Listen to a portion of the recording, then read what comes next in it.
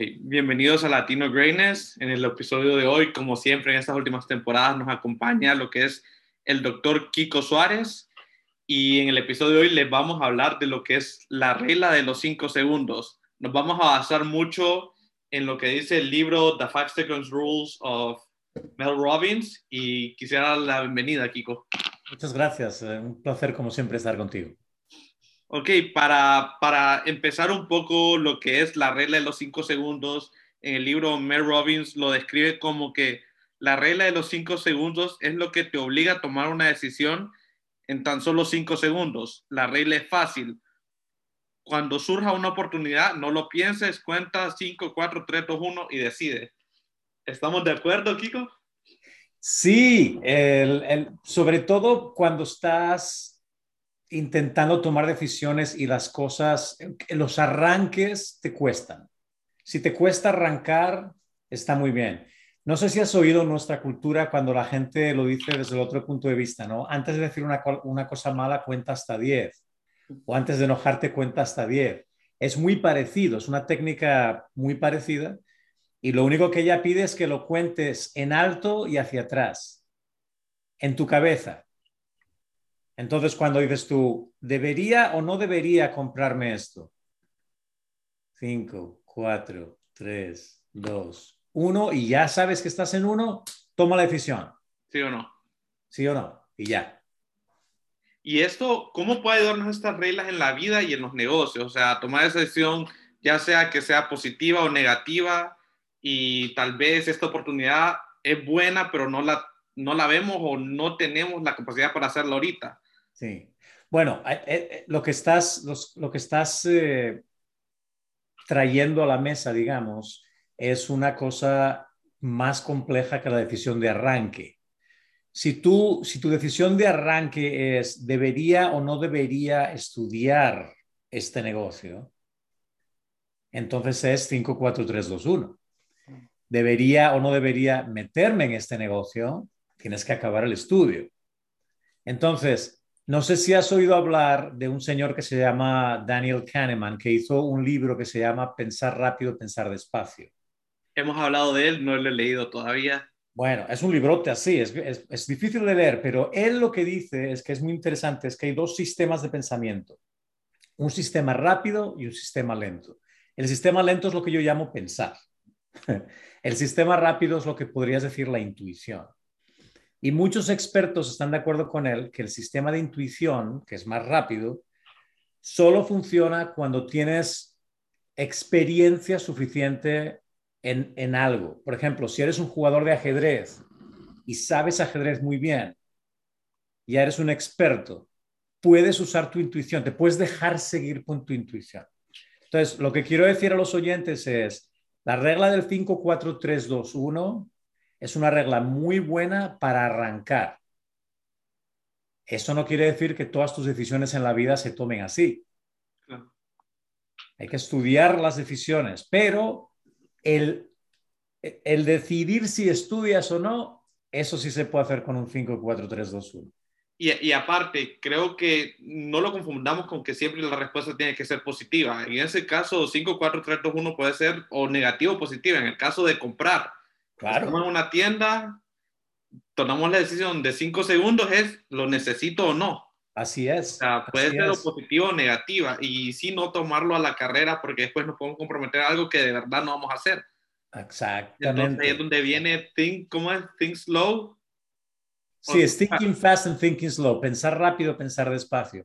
Y es que, fíjate, lo que estás diciendo es muy importante porque tú has oído hablar, me imagino, muchas veces de este Warren Buffett, ¿no? Uno de los inversionistas más grandes del mundo y tal.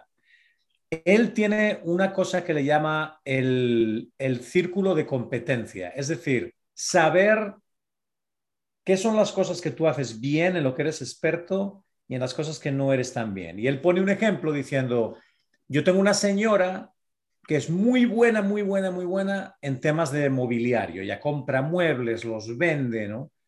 Pero yo no le podría dar eh, acciones de la compañía para invertir porque ya no se siente cómoda en temas de inversiones, se siente cómoda en el negocio. Bueno, Entonces, tú cuando estés utilizando la intuición, tienes que estar en tu círculo de competencia. La regla 5-4-3-2-1 es diferente. ¿Me meto o no me meto? Si me meto, todavía tengo tiempo para pensar. Si Ujú. no me meto, decisión tomada y sigo por el otro camino. ¿Me explico? Claro, porque también he escuchado una frase de que siempre dices que sí, aunque no lo sepas, lo aprenderás. No sé si estamos muy de acuerdo de eso, al siempre decir que sí a las oportunidades, porque puede generar un compromiso. Bueno, No estoy muy de acuerdo. eso es muy interesante. Depende mucho de las circunstancias. Se habla mucho de que si tú quieres algo y verdaderamente llevas mucho tiempo queriendo algo, por ejemplo, quieres tener una carrera en una profesión particular, pero todavía no tienes mucha experiencia, como le pasa a mucha gente que es joven, o a lo mejor en un negocio, pero sí que en el momento en que alguien te abre una puerta te metes directamente y ya aprenderás, ¿no? Eso sí se vale, Ujú.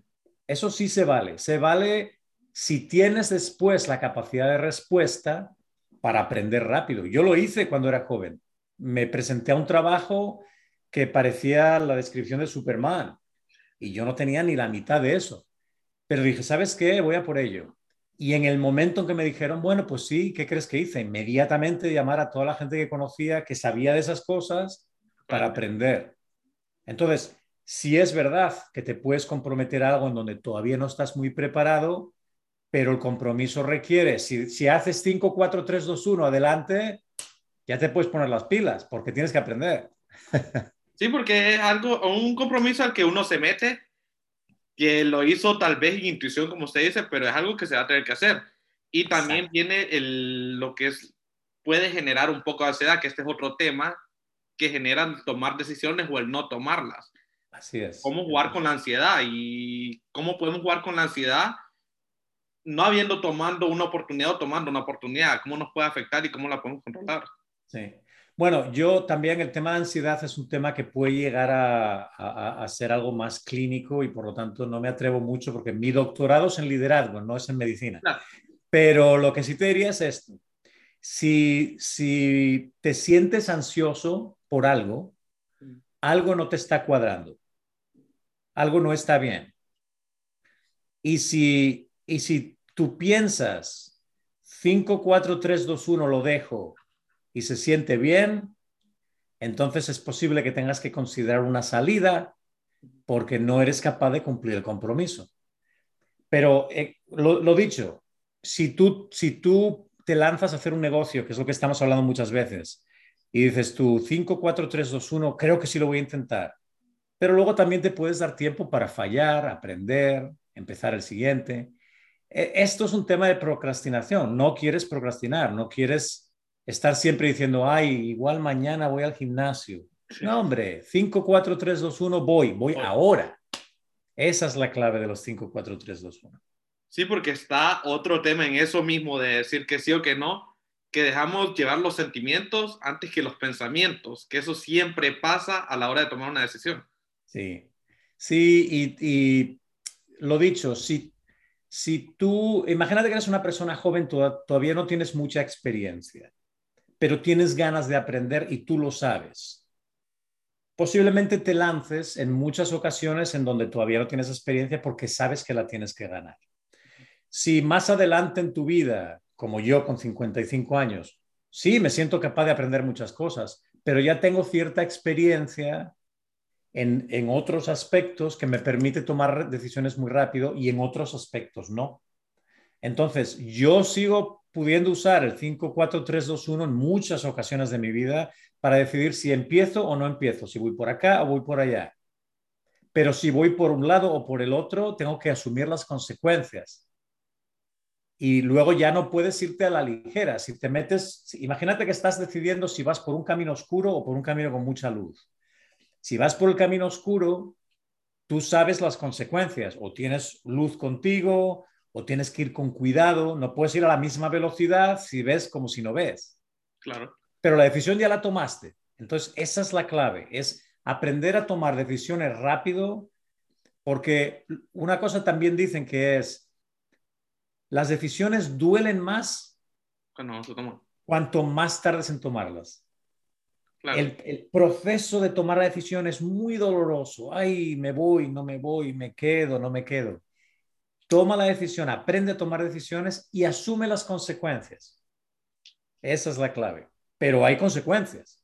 Esto es como No, si dices 5, 4, 3, 2, 1, voy a robar un banco.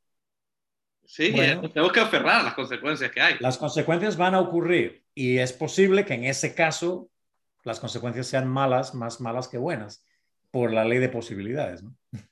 Sí, porque hablando de escoger sentimientos antes que los pensamientos, hay que saberlos dominar, porque digamos, si hablamos de sentimientos, uno, los dos somos inmigrantes, entonces si hablamos de sentimientos, cuántos no quisiéramos regresar al país, a ir allá, pero nuestra cabeza está, ok, aquí están mis oportunidades, ¿por qué me voy a regresar a vivir allá? Así es, Hay que saber dominarlo. lo has dicho muy, muy bien, lo has dicho muy, muy bien. Hay personas que tomaron la decisión de venirse aquí, que es una decisión muy grande, vital, Claro.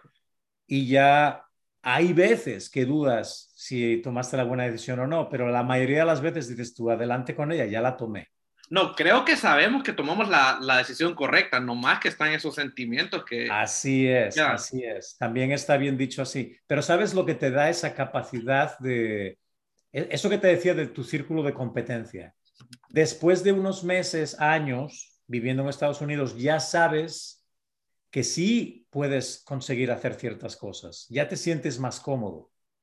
Entonces, si tú haces una decisión de migración de un país a otro, al principio se va a sentir todo muy tenso, pero ya. llevas la intensidad, digamos, la fuerza que te lleva las ganas de hacerlo. Y después de unos años, tú ya estás empezando a desarrollar una competencia que te permite tomar decisiones también más rápido, en donde no es tanto que el corazón o la cabeza funcione, sino que tú ya te sientes más cómodo en el círculo de competencia, que es, bueno, pues si estoy en este país y ya he sabido hacer 2 o 3 cosas, pues posiblemente pueda saber hacer otras 5, ¿no? Claro. Sí, no solo hablamos de moverse a otro país, sino que igual al iniciar un negocio lo Así sentimos es. fuerte, decimos que no nos está dando, que es difícil, pero tenemos que dejar ese sentimiento aparte y seguir trabajando duro para seguir adelante. O sea, sabemos que vamos por el paso correcto, que va a ser difícil, pero Así es, así es. Y saber sobre todo con esto que empezamos a hablar de la regla de los 5 segundos, que hay que tomar muchas decisiones en la vida. En el mismo día tomas montones de decisiones.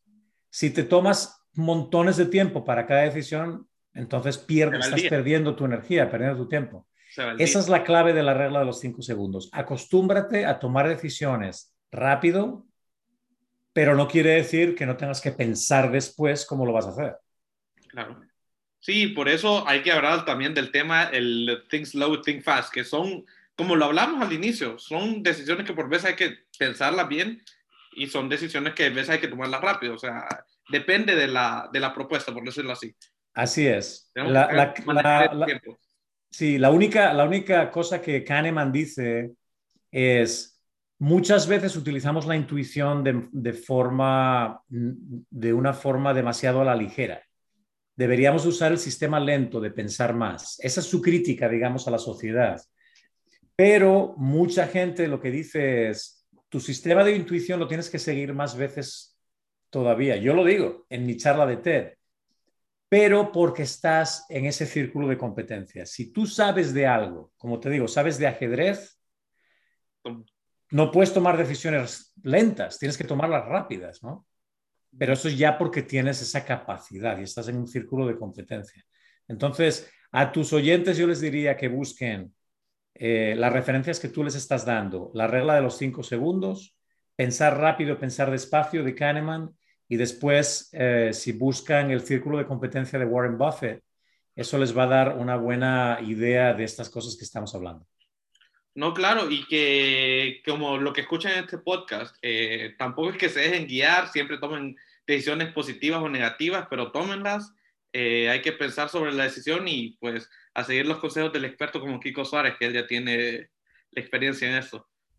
Bueno, pues muchísimas gracias y encantado de estar aquí como siempre. Muchísimas gracias, Kiko, y vamos a hablar de este tema más a futuro también.